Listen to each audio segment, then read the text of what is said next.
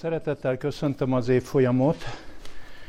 Átnéztem a János evangéliuma jegyzetét, és arra a meggyőződésre jutottam, hogy eddig követtem a jegyzetet, de ezután miért kövessem a jegyzetet, amikor úgyis minden le van írva, viszont olyan fontos dolgok kimaradnak belőle, amit csak itt lehet pótolni. Tehát ennyi az oktatásnak a lényege, hogy nem mondjuk fel, amit bent van, mert azt úgyis meg lehet tanulni, itt versenként bontja fel a jegyzet.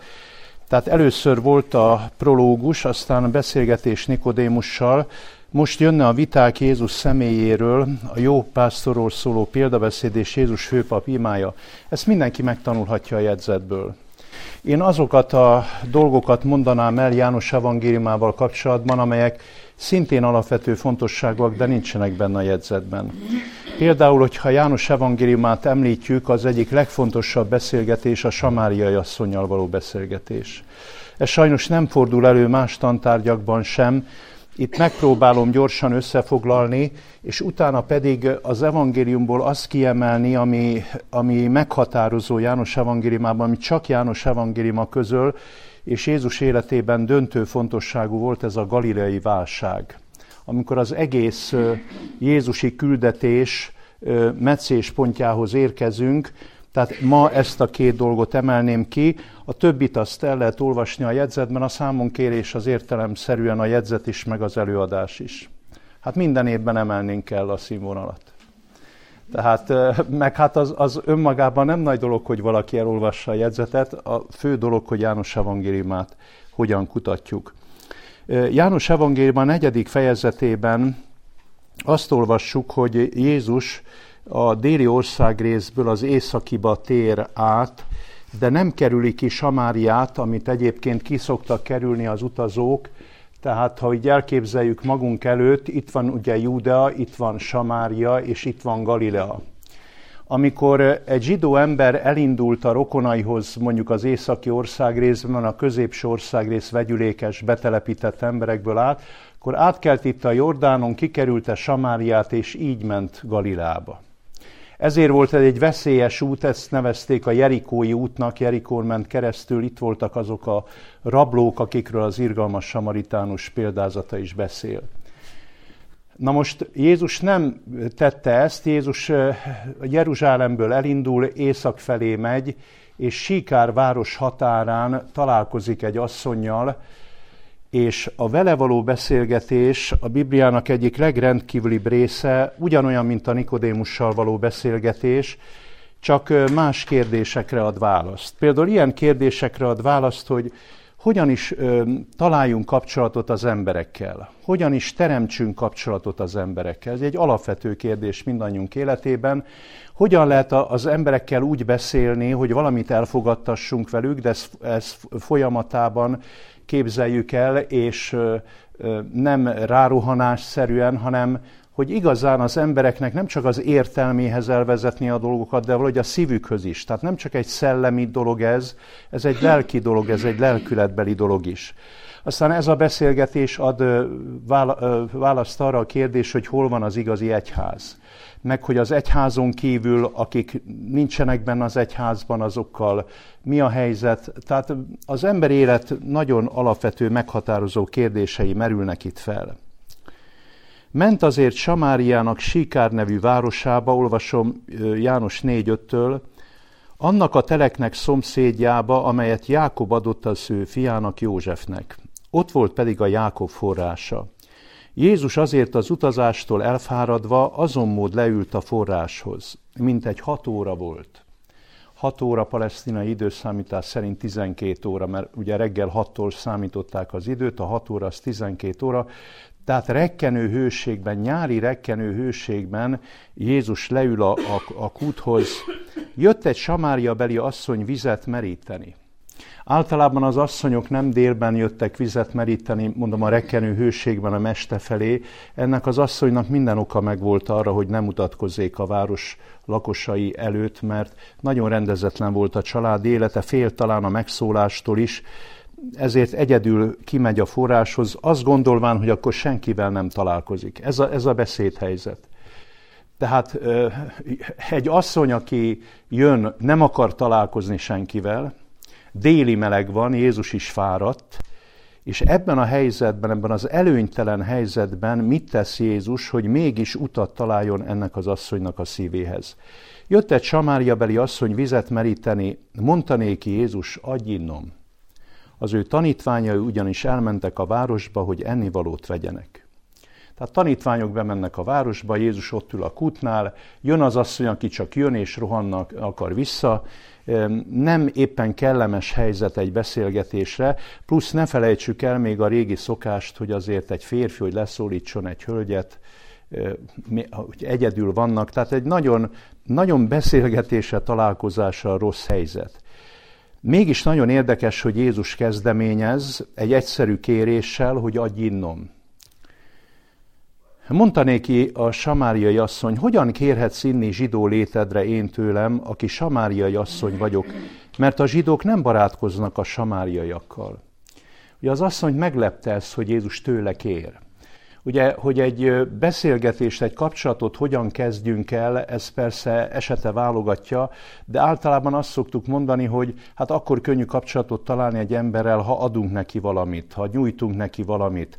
Jézus itt egy ellentétes dolgot állít elénk, ő kér, nem nagy dolgot kér, hát egy pohár vizet kér, az nem olyan nagy dolog, de azért mégis ő kezdeményez, ő kér, rögtön csodálkozást váltva ki az asszonyból, mert tényleg ebben az időben a zsidók nem barátkoztak a samáriabeliekkel, tehát akkor azt lehet mondani, hogy Jézus a találkozások, minden találkozás első pontjaként azt állítja elénk, hogy úgy lehet az emberekkel kapcsolatot találni, ha valahogy bizalmat szerzünk a szemük előtt, tehát ha bizalomra méltóvá tesszük magunkat, bizalomra méltóvá tenni magunkat pedig mondom nem mindig azzal lehet, hogy adunk, hanem azzal lehet, hogy méltatjuk a másik embert arra, hogy valamit kérünk tőle, nem nagy dolgot, de valami egyszerű dologgal számítunk a segítségére. Ezt a bizalmat kiváltotta Jézus, mert az asszony rögtön a meglepetésének adott kifejezést, amikor azt mondja, hogy hogyan kérhetsz, tehát velünk nem szoktak szóba állni, mi samáriaiak vagyunk, a zsidók lenéznek bennünket, nem szoktak szóba állni velünk. Minden emberi találkozás a bizalom megszerzése után a csodálkozás felkeltésével kell, hogy folytatódjék. Azért, mert a csodálkozás, ez a nagyon keveset említett emberi tulajdonság, a csodálkozás. A gyerekek természetesen csodálkoznak, mert nem ismerik még a világot, rácsodálkoznak a világra, de a felnőttek életéből, mint hogy kikopna a csodálkozás. Már nem csodálkozom semmin. Már engem nem lep meg semmi, mondják ugye a bölcs felnőttek, pedig Plátón, a nagy filozófus is azt mondta, hogy a gondolkodás is a csodálkozni tudással kezdődik. Nincs gondolkozás csodálkozás nélkül. Plátón azt mondta, hogy aki nem csodálkozik, aki nem néz szét a világban, aki a természetet nem szemlél és nem csodálkozik, aki emberi magatartások láttán nem lepődik meg, nem csodálkozik, az nem is gondolkodik. Már az ókorban is tudták ezt, nem csak a modern világban, hogy az emberi világból nagyon hiányzik a gondolkozás, de ez sokszor azért hiányzik, mert az emberek olyan fásultan, egykedvűen élnek, nem lepődnek meg, nem csodálkoznak. Ez az asszony egy természetes érzékkel úgy rácsodálkozott erre a helyzetet, hogy kérhetsz inni zsidó létedre, amikor én samáriai asszony vagyok, és a zsidók nem barátkoznak a samáriabeliekkel. Felelt Jézus, és mondta néki, ha ismernéd az Isten ajándékát, és hogy ki az, aki ezt mondja néked, adj innom, te kérted volna őt, és adott volna néked élő vizet. Nagyon érdekes, hogy Jézus megszólal. Először mire tereli az asszonynak a figyelmét, ha ismernéd az Isten ajándékát. Mind a két mondatrész fontos, mert ha ismerné, tehát Jézus mindig szabadságot adott az embereknek. Senkire semmit nem kényszerített. Nagyon sokszor kezdve, igen, ha ismernéd az Isten ajándékát. Mindig teret adott az embereknek, mindig volt az embereknek levegőjük, soha nem érezték azt az emberek, hogy valamit rájuk tukmál, vagy valamit erőltetni akar, de mégis valami olyasmit mondott, ami aztán a csodálkozásnál mélyebb dolgot is kiváltott az asszonyból, ha ismernéd az Isten ajándékát, hát általában az emberek, ha Istenre gondolnak, nem az ajándékaira gondolnak. A nagy tömegekben azt mondják, hogy hát az Isten, hogyha van, akkor ezt miért engedi meg, az Isten ezt nem jól csinálja, ha van Isten, akkor miért szenvednek a gyerekek, stb. Ömlik ki az emberekből, mint hogyha az Istennek a számlájára kellene írni a sok rosszat, ami van a világban. Jézus meg Isten ajándékáról beszél. Egészen másról, mint az emberi világ beszél. Ha ismernéd az Isten ajándékát, és ki az, aki tőled vizet kér, te kérted volna tőle, hogy adjon neked élő víz, mi az, hogy élő víz? De itt be is fejezi. Ugye, tehát a víz nagyon fontos, tehát az életünk egyik meghatározó eleme a víz, de mi az, hogy élő víz? Mi az, hogy élő víz? De ezzel a kijelentéssel Jézus otthagyja az asszonyt, mert mondom, Jézus mindig levegőt adott az embereknek. Ha van kérdése, kérdez. Ha nincs kérdése, minek mondjak neki túl sokat? Ezt nekünk is meg kell tanulni. Ezért fontos beszélgetés ez, mert az emberi kapcsolatoknak a törvényszerűségeit látjuk itt, hogy hagyjunk az embereknek időt a gondolkozásra, a továbbgondolásra, és majd ha kérdeznek, akkor lehet többet is mondani, de inkább kevesebbet mondjunk. Jelszónk legyen az, hogy a kevesebbel nem rontunk el, a sokkal többet rontunk, a kevesebbel kevesebbet rontunk. Inkább mondjunk kevesebbet, majd hogyha visszakérdez, mondhatunk többet is, de egyszerre többet, ez veszélyes. Mondta néki az asszony, Uram, nincs mivel merítened, és a kút mély. Hol vennéd tehát az élő vizet? Avagy nagyobb vagy éte, ami atyánknál, Jákobnál, aki nékünk adta ezt a kutat, és ebből ivott ő is, és a fia is, és a jószága is? Figyeljük meg, hogy az asszony, akinek először, akitől azt kérte, hogy adj innom, aki utána rácsodálkozott, a meglepetését mutatta, most már egy komolyabb forma ez a megszólalása, érdeklődés kiváltása. Minden emberi kapcsolatban a csodálkozás után, hogyha jön az érdeklődés, akkor elmélyül a kapcsolat, ha nem jön az érdeklődés, akkor marad az a kapcsolat azon a szinten, a meglepetésnek azon a szintjén. Az asszony azt mondja, hogy hol kérhetsz, te nagyobb vagy te Jákobnál, ami atyánknál, az ősatyánknál, hogy tudnál, mi az, hogy élő víz? És amikor már érdeklődik valaki, akkor már többet lehet neki mondani. Felelt Jézus és mondta néki, mindaz, aki ebből a vízből iszik, ismét megszomjahozik. De ha valaki abból a vízből iszik, amelyet én adok néki, soha örökké meg nem szomjahozik, hanem az a víz, amelyet én adok néki, örök életre buzgó víznek kútfeje lesz ő benne. Na, most már látjuk, hogy ha valaki érdeklődik, akkor már többet lehet neki mondani. Mi az, hogy élő víz? Nézd, asszonya, vízet minden nap iszunk, több pohárral is iszunk, de hát ismét megszomjazunk, ismét iszunk. De lelki értelemben is szükség van vízre. De mi ez az élő víz? Hogy valahogy megismerni, hogy miért élünk, tudni az élete értelmét. Hát miért élünk? Mi a célja az életünknek? Ezt tisztázni kell minden embernek valamikor az életében. Minden embernek eljön az életében az idő 10 vagy 20 éves korában, jobb korán, mint későn. De én olyasmit akarok neked adni, amitől soha meg nem szomjazol, ami biztos lesz az élet, egy biztos irány, egy biztos pont, hogy erre törekedjél, ezért éljél. Sőt, én olyasmit akarok neked adni, hogy nem csak neked akarom ezt adni, hanem hogy folytatja Jézus, ez a víz, amit én adok neked, élő víznek kútfeje lesz benned. Tehát mások számára is tudsz majd mondani valamit, nem csak a te életedre akarok megoldást nyújtani, hanem azon keresztül másoknak is szeretnék megoldást adni, és rajtad keresztül. Az érdeklődés után olyasmi dolgokat lehet már mondani az embereknek, de csak akkor, hogyha van érdeklődés. Hát ha nincs érdeklődés az emberekben, a legszebb dolgokat mondhatjuk nekik. Szellemileg brillírozhatunk. Tehát ha nincs érdeklődés, nincs.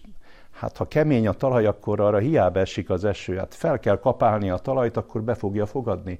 Az érdeklődés egy nagyon nagy dolog, és ugye az érdeklődésre Jézus ilyen szépen, lassan, módszeresen, hogy igen, minden ember életében kell, hogy legyen megoldás, kell, hogy tisztázzad azt, hogy miért élsz, ez kikerülhetetlen, és ez mások számára is dönt, hogy mások is tudják, hogy te miért élsz, és mit várhatnak tőled, És te mit adhatsz nekik, mit tudsz adni az embereknek? Mondta néki az asszony, Uram, add nékem azt a vizet, hogy meg ne szomjuhozzam, és ne jöjjek ide meríteni. Az érdeklődés után ezek egy csodálatos fokozatok, mert vannak olyan emberi kapcsolatok, hogy még itt vesztegelünk, még ki se váltottuk emberek bizalmát. Van, amikor évek mennek el, és itt vagyunk, és a másik ember nem bízik bennünk, nem lehet tovább lépni. Vannak helyzetek, amikor már valami csodálkozás, valami szimpátia, hogy szoktuk mondani, van az emberekben, de nincs még érdeklődés. Van érdeklődés, de nincs még az, ami igazán elmélyít egy emberi kapcsolatot. Ez a vágyakozás. Ez a vágyakozás. A jóra való vágyakozás. Annak a vágya, hogy az én életem az helyes irányba menjen, és értelme legyen az életemnek, ahhoz kevés az érdeklődés, hát sok ember érdeklődik. Ja, hát szeretnek tudni az emberek, ismerni, címeket szerezni, meg nem tudom én mit, de a lelkük mélyén vágyakozni, hogy én szeretnék olyan életet élni, ami értelmes élet, ami bölcs élet, ami szeretetteljes élet, ami másoknak is javára van, és engem is boldoggá tesz. Uram, mondja az asszony, add nékem azt a vizet, hogy meg ne szomjuhozzam, és ne jöjjek ide meríteni. És most ugyanazzal a jelenséggel találkozunk, mint amivel az előző alkalommal a János evangéliuma 3. fejezetében. Mert ott is valahogy így láttuk a Nikodémussal való beszélgetést. Nikodémus elmegy Jézushoz, mert bizalma van hozzá. Rácsodálkozik, ahogy Jézus mit mond, de ő mondjuk elég nyersen visszavág, és azt mondja, hogy ő nem tudja újra kezdeni az életét, ő neki semmit nem jelent ez az újjászületés, mert ő már idős ember. De aztán, hogy Jézus megerősíti a dolgokat, őnála is az érdeklődés vágyakozásba megy át, és amikor vágyakozik, ugyanezt mondja majdnem szó szerint, mint a samáriai asszony, ő ugye mit mondott, mi módon lehetnek ezek? Mi módon lehetnek ezek? Az asszony azt mondja, hogy Uram, add nékem ezt a vizet, hogy meg ne szomjozzam, és ne jöjjek ide meríteni. És itt múltkor ugye hangsúlyoztam azt, hogy minden emberi kapcsolatnál, miután megszerezzük az emberek bizalmát, rácsodálkoznak emberek arra, amit tudunk nekik adni, érdeklődnek, vágyakoznak, a helyes bírálatnak itt van valahol az esetek 99%-ában. Mert az biztos, hogy az embereket szeretni kell, de az is biztos, hogy nem szeretet az, ami nem igazságban történik. Tehát a szeretet mindig az igazsággal kell, hogy párosuljon, és mikor lehet az emberek tudomására hozni mondjuk a hibáikat, az esendőségeiket, a fogyatkozásaikat, a jellem problémáikat? Hát akkor, amikor már vágyakoznak. Ugye múltkor mutattam, hogy nem ekkor lehet az embereket bírálni, amikor mennek lefelé, hanem akkor, amikor jönnek fölfelé. Mert a legnagyobb valószínűség, hogy elfogadja a bírálatot, a kritikát, akkor valamikor megy fölfelé valaki. Amikor ezt mondja az asszony, hogy Uram, add nékem ezt a vizet, akkor Jézus azt mondja neki, menj el, hívd a férjedet és jöjj ide. Felelt az asszony és mondta, nincs férjem. Mondta neki Jézus, jól mondtad, hogy nincs férjem, mert 5 férjed volt, és a mostani nem férjed. Ezt igazán mondtad. Most ez a pont az a beszélgetésnek ugyanolyan fontos része, mint Nikodémusnál. Nikodémus, amikor föltette a kérdést, mi módon lehetnek ezek? Akkor mit mondott Jézus? Hát te Izrael tanítója vagy, és nem tudod ezeket? Tehát ekkor hangoztatott bírálatot. Most, hogy az asszony föltette a kérdést, hogy add nekem ezt a vizet, Jézus, figyeljük meg, hogy Jézus hogyan bírált. Mert a bírálat az egy nagy művészet. A bírálni nem lehet nyesetlenül, nem lehet ormótlanul, és nem lehet durván. Mert ezért ezt joggal utasítják vissza az emberek, mert nem azt nézik, hogy mit mondunk nekik, hanem azt, hogy hogyan mondjuk. Talán a mit az igaz, de a hogyan az meg nem igaz. És akkor az emberek nem a mitre tekintenek, de figyeljük meg magunkon is, hogyha nekünk is valami igazat mondanak velünk kapcsolatban, teljesen igaz és áll a bírálat, de durván mondják, ösztönösen védekezünk, és azt mondjuk, hogy na nem, hát ez nem így van. Pedig úgy van. De a stílus megdermeszt bennünket, és visszavágunk.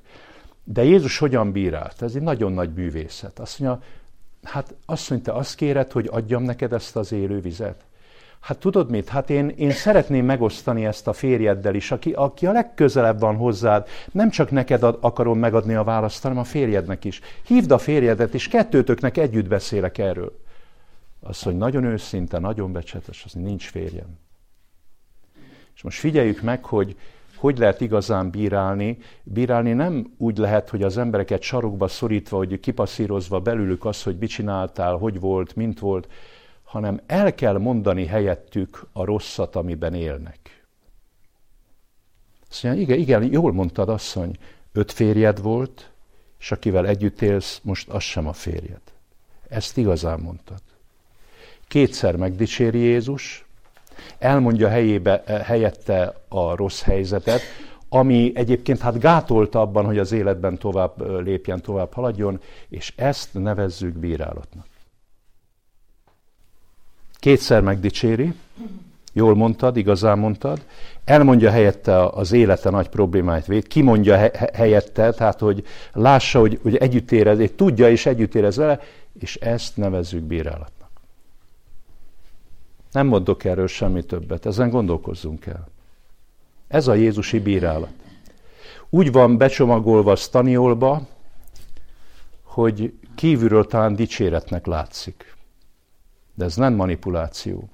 Bírálni úgy lehet embereket együttérzéssel, szánalommal, de buzdítással is, hogy ne maradj meg abban az életben, amiben eddig voltál, mert mindannyiunknak az eddigi élete a nagy akadály abban, hogy tovább lépjünk.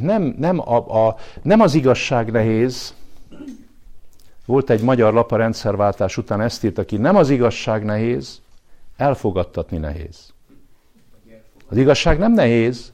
Elfogadtatni azért nehéz, mert nagy akadályok vannak az elfogadással szemben. Az emberek nem akarják. Az igazság egyszerű dolog, de mivel mi hazug lények vagyunk, ne felejtsük, ezt mindig hangsúlyozom. A Biblia azt mondja, hogy minden ember hazug.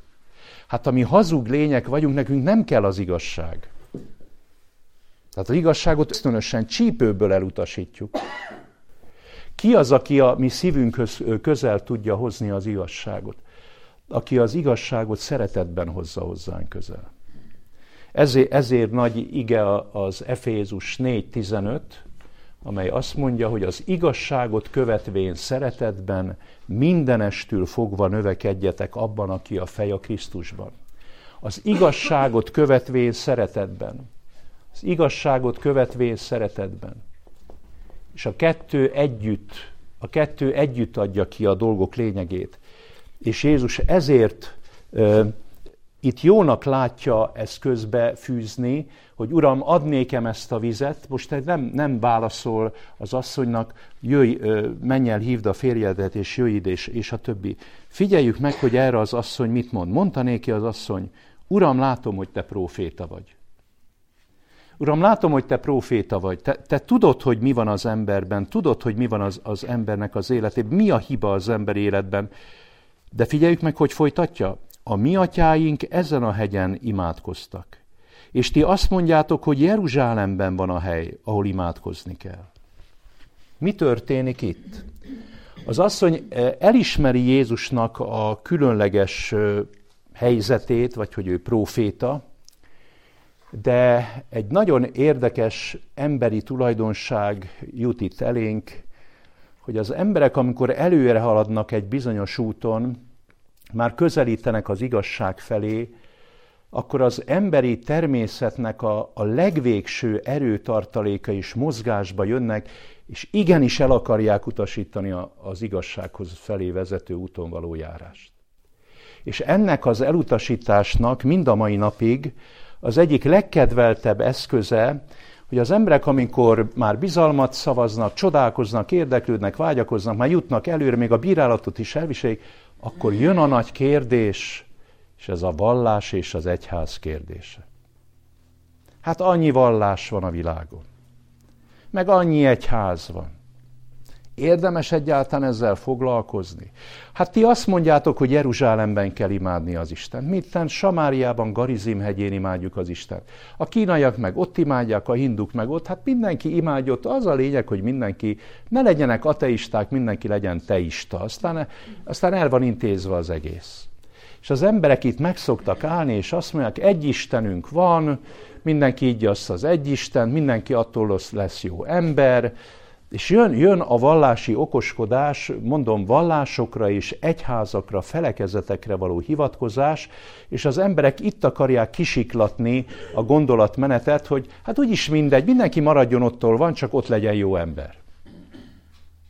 Miért hozza szóba ezt az asszony? Ezért, mert mondom, az emberi természet Isten közeledését és az Istennek a megtérésre hívó szavát az utolsó pillanatig, már ilyen komoly előzmények után is, az utolsó pillanatban is el akarja tolni magától. Mint egy azt mondja az asszony, hogy na jó, hát te zsidó vagy, samáriai vagyok, ti nektek az a vallásotok, nekem ez a vallásom. Tehát nem akar tovább menni, félre akarja tenni ezt az egész dolgot, ezért mondom, hogy egy ilyen vakvágányra akarja siklatni, és ezért érdemes odafigyelni. Most Jézusnak egy viszonylag hosszabb válasza jön, hogy Jézus erre a kérdésre mit válaszol. Ha Jézus most itt lenne, és előhozná ki, hogy hát én ilyen vallások, te meg olyan, meg hát nem mindegy, hát mit mondasz erről Jézus Krisztus? Nem az a fontos, hogy mindenki jó ember legyen ott, ahol van. Most mit vitatkozunk ezen, hogy most milyen vallás, meg milyen egyház? Most figyeljük meg, hogy Jézus maradéktalanul minden kérdése, ezzel kapcsolatos kérdésre megválaszol, ezért fontos ez a János 4. Mondta neki Jézus, 21. verstől. Asszony, hidd el nékem, hogy eljön az óra, amikor sem nem ezen a hegyen, sem nem Jeruzsálemben imádjátok az Atyát. Ti azt imádjátok, amit nem ismertek. Mi azt imádjuk, amit ismerünk, mert az üdvösség a zsidók közül támadt. De eljön az óra, és az most van, mikor az igazi imádók lélekben és igazságban imádják az Atyát. Mert az Atya is ilyeneket keres az ő imádóiul. Az Isten lélek, és akik őt imádják, szükség, hogy lélekben és igazságban imádják. Nagyon nagy jelentőségű szavak ezek. Nem tudom most ezeknek a mélységét, csak néhány dolgot kiemelek ezek közül, kérdések formájában. Jézus ebben a nagyon ünnepélyes, egyszerű, de úgy érezzük, hogy egy nagyon súlyos válaszban tisztázott-e alapvető dolgokat. Első, megnevezte Jézus, hogy hol van az igazi egyház. Most, abban a pillanatban, amikor megnevezte. De olyan szerényen, olyan szinten megfoghatat, egy fél mondattal megjegyezte. Az üdvösség a zsidók közül támadt. Tehát igen, van vallás Kínában, Indiában, Mezopotámiában, van vallás Föníciában, Garizim hegyén, mindenütt vallás van, csodálatos az emberiség, mindenütt vallásosak az emberek. Csodálatos, nem? Minden. Mondjuk az a baj, Jézus ezt is úgy megjegyzi, hogy mi azt imádjuk, akit ismerünk. Ti azt imádjátok, akit nem ismertek. Tehát az összes vallás a legmélyében becsapás. Becsapás. Behúzza az embereket a csőbe, a misztikumnak, a szertartásoknak, a nem tudom én minek a csövébe, és akkor az emberek elhiszik, hogy ők Istent imádják. Dehogy az Istent imádják. Hogy mondja a 96. Zsoltár 5. verse? A népeknek minden istene bálvány. A vallások tulajdonképpen bálvány istentiszteletek. Bálványokat imádnak, csak mindenki meg van győződve, hogy az ő vallása nagyon igaz vallás. Jézus, de ezeket úgy szerényen, nem durván, nem kategórikusan, nem támadólag mondja, ti azt imádjátok, akit nem ismernek. Hát most azt imádni, akit nem ismerni, hát elnézést kérek, az milyen szellemi és lelki teljesítmény. Mi azt imádjuk, akit ismerünk, mert mi nekünk felismertette Isten önmagát. Nekünk adott egy olyan könyvet, amit sehol máshol nem találhatni meg, és ezért mondja Jézus, hogy az üdvösség a zsidók közül támad. Tehát igenis, akkor Jézus azt mondta, a zsidó nép, a választott nép, Isten népe a zsidó nép. Nem a kínai, nem az indiai, nem a mezopotámiaiak, nem a föníciai, nem a Garizim hegyé, de ezt Jézus nem vörös posztót lobogtatva, nem támadólag mondta, csak úgy szerényen, igen, Istennek mindig van igaz népe, akit ő választott ki. Miért igaz nép? Azért, nem azért igaz, mert jobb nép lenne, mint a többi, vigyázzunk. Ez később fölveti a Biblia ezt a kérdés, a római levél, Pál apostol római levél 3. fejezet első versében azt mondja, hát milyen tekintetben különb a zsidó a többi népnél? Hát a zsidók különbek akkor a többi népnél? Szóval egy tekintetben különb a zsidó a többi népnél, hogy Isten rájuk bízta az ő beszédeit. Tehát nem különb, olyan értelemben különb, hogy ők kapták a megbízatást, a felelősségükben különbek. Nem tudom, hogy értjük-e? Tehát nem az, hogy ezzel most nagyképűsködni kell, senki nem nagyképűsködjék, hogy ő a választott nép, nem. Az még nagyobb alázatra kell, hogy intse a választott népet, mert rájuk bízta a beszédeit. Nem a kínaiakra bízta, nem az indiaiakra. De ez nem annyit jelent, hogy ott ne lennének igaz emberek, ott nem annyit jelent, hogy a lelkiismeret szerint Isten ne tudna vezetni embereket. Ez nem annyit jelent, hogy a választott nép az kizár másokat. A választott nép az nem kizár. Azért van választott nép, hogy menjen másokhoz. Hogy menjen másokhoz. Az üdvösség a zsidók közül támad. Nem a samáriaiak közül, nem Garizim hegyén, nem Föníciában, semmi. Nem, az üdvösség a zsidók közül támad.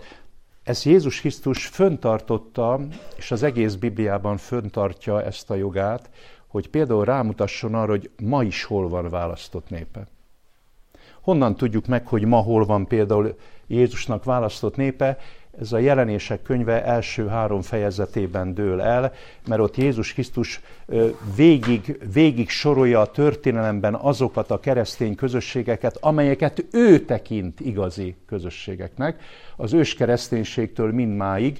Ez a Jelenések könyve első 3 fejezetében Jézus 7 levele, a 7 keresztény korszakhoz, ezzel fogunk foglalkozni, majd csak nem az első évben, majd jön Dániel könyve, Jelenések könyve a főiskolai tanulmányunk során. Tehát Jézus erre utalt másút, és pontosan kifejtette ezt a Jelenések könyve első 3 fejezetét, így is szoktuk nevezni, hogy ez a legrövidebb egyház történet. Ez Jézus egyház történet. Ezt nem emberek írták, ezt Jézus mondja, hogy ő ezeket és ezeket a közösségeket mondja igaz egyházaknak. Tehát Istennek mindig van igaz egyháza. Mindig van választott népe, de, ahogy előbb is mondtam, ez nem annyit jelent, hogy csak ott lennének igaz emberek. Van a választott népen kívül is, minden nép körében vannak igaz emberek, mert az Isten lélek. Hogy értsük ezt, hogy az Isten lélek? Aztán így lehetne lefordítani inkább, hogy az Isten személy. Az Isten személy. Az Isten ugyanolyan személyes lény, mint mi vagyunk.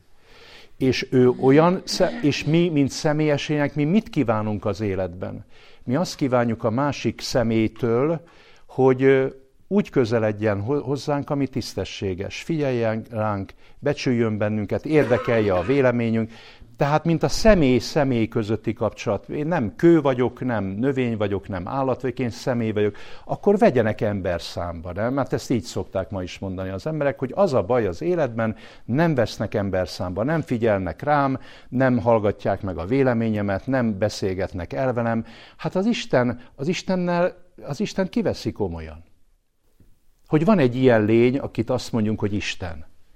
És ő neki van üzenete a teremtményeihez. És elvárja a teremtményeitől, mit vár el? Hogy lélekben és igazságban közelítsenek hozzá.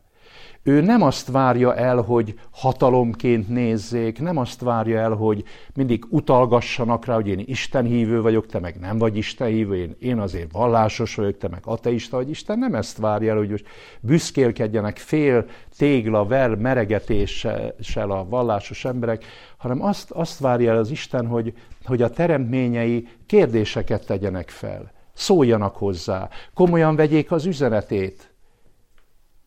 És ez az óra, ez most jött el, hogy engem elküldött ebbe a világba, hogy világossá tegyem, hogy az Isten kiket keres az ő imádóiul. Kik az Isten szemében az Isten hívő emberek.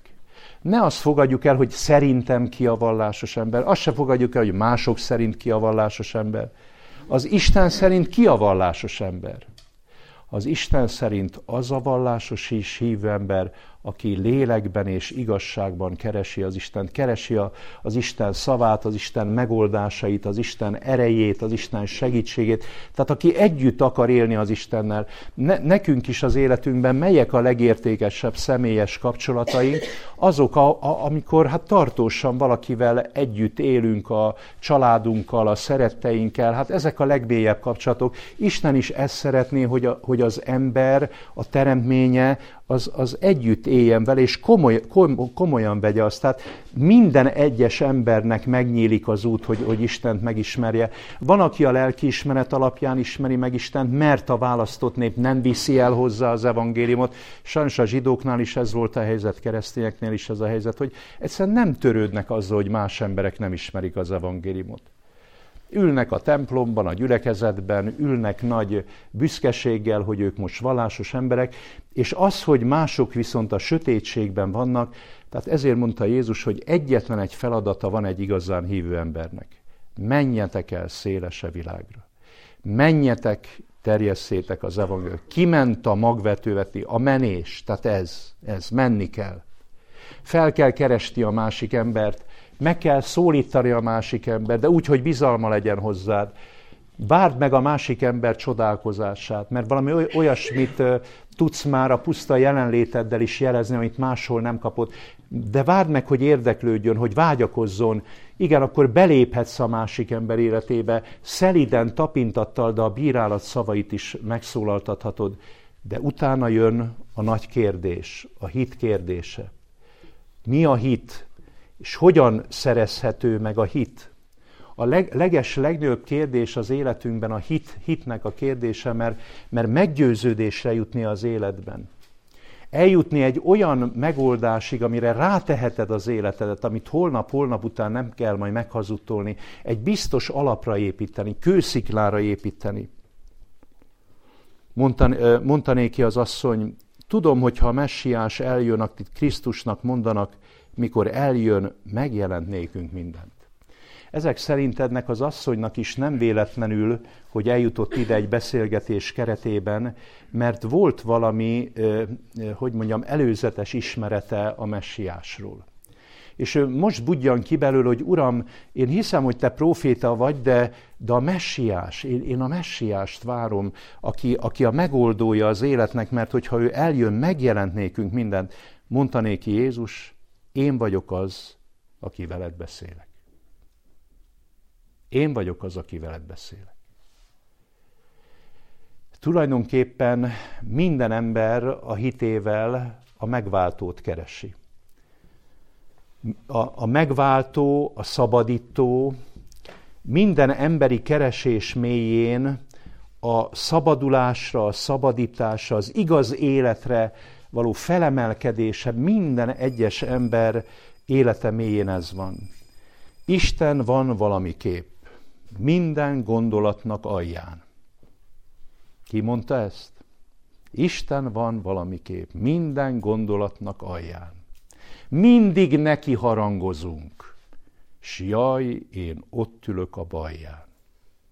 Adi Endre az Isten balján.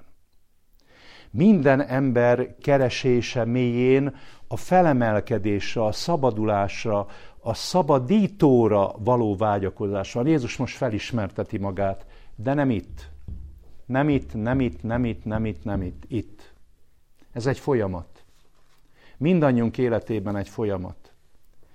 Ha az emberben van bizalom ezek iránt, a kérdések iránt, van őszinte gyermeki csodálkozni tudás, egy őszinte érdeklődés és vágyakozás, tehát Isten belülről készteti az embert, belülről vezeti az embert, Isten nem kívülről azt mondja, hogy higgyél.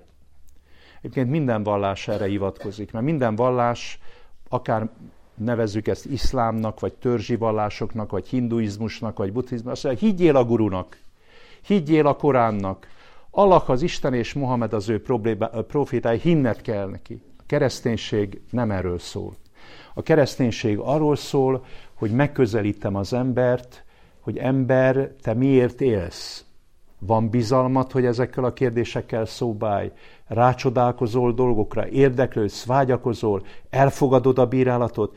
Igen, el fogsz jutni ezen a természetes, belsőleg vezérelt úton odáig, hogy valaki majd azt mondja, én vagyok az, aki veled beszélek. Mindenki ugyanígy ismerheti meg Jézus Krisztust ma is, mint régen. És ez az asszony beszalad aztán a faluba, elújságolja az embereknek, hogy kivel találkozott. Érdekes, hogy egy ilyen asszony, akit azért lenéztek, mert azért ma se egy egyszerű dolog, hogy valakinek 5 férje van, és akivel együtt, ez ma se egy, hogy mondjam, az első között levő dolog, régen pedig hát egy nagyon ritkaság számba ment, és mégse kezelték le az asszonyt, mert annyira hitelesen beszélt erről a találkozásról, hogy a falu népe behívja Jézust, majd olvassuk tovább a történetet, behívja Jézust a faluba, elkezdik Jézust kérdezni, több napig ott marad Síkár városában, és a végén azt mondják az asszonynak, és talán ez a legszebb az egész beszélgetésben, a beszélgetésnek csak a törzsanyagát mondtam most el, hogy a végén azt mondják az asszonynak, hogy asszony, nem a te beszédedért hiszünk immár, hanem mi személyesen meggyőződtünk, hogy ő a világ üdvözítője, a Krisztus. És ez a döntő az életben, ne másoknak higgyünk. Ne higgyünk földi tekintélynek, ne higgyünk szervezetnek, ne higgyünk ennek, annak, amannak. Isten mindannyiunknál föntartja a jogot, hogy személyesen akarja azt mondani mindannyiunknak, én vagyok az, aki veled beszélek. Ha szóba állunk vele, akkor ő választ fog adni a kérdéseinkre. Sajnos minden idő lejár. Ugye csengettek? Szünet.